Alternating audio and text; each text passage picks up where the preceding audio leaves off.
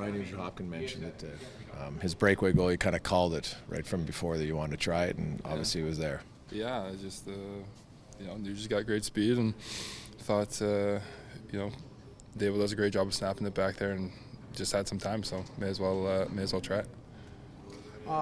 Just a thought on Connor. He looks like he's back to the Connor that everyone kind of knew. I know he's in a bit of not a slump, but he was having trouble finding the points that he is now. How are you seeing him right now, the way he's playing? He's been playing his butt off and doing everything he can since the start of the season, and then obviously, it's the points have started to come the last few years, last few games. But with that said, he's been working at that same clip since we got in here before camp, so he's just being rewarded for it now.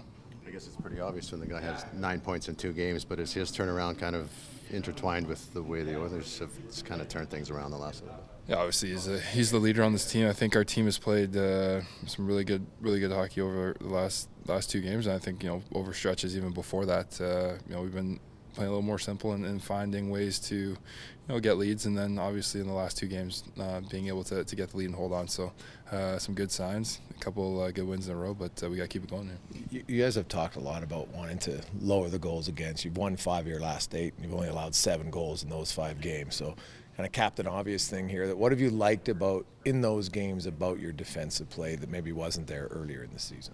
I mean, you said Captain Obvious, so we let in 7 goals.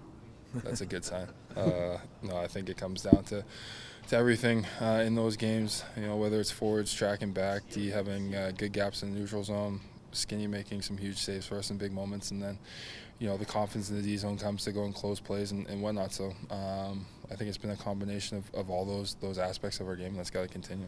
Darnell, the best part of the win tonight, maybe the way you guys were able to weather kind of a rocky start and kind of carry it from there?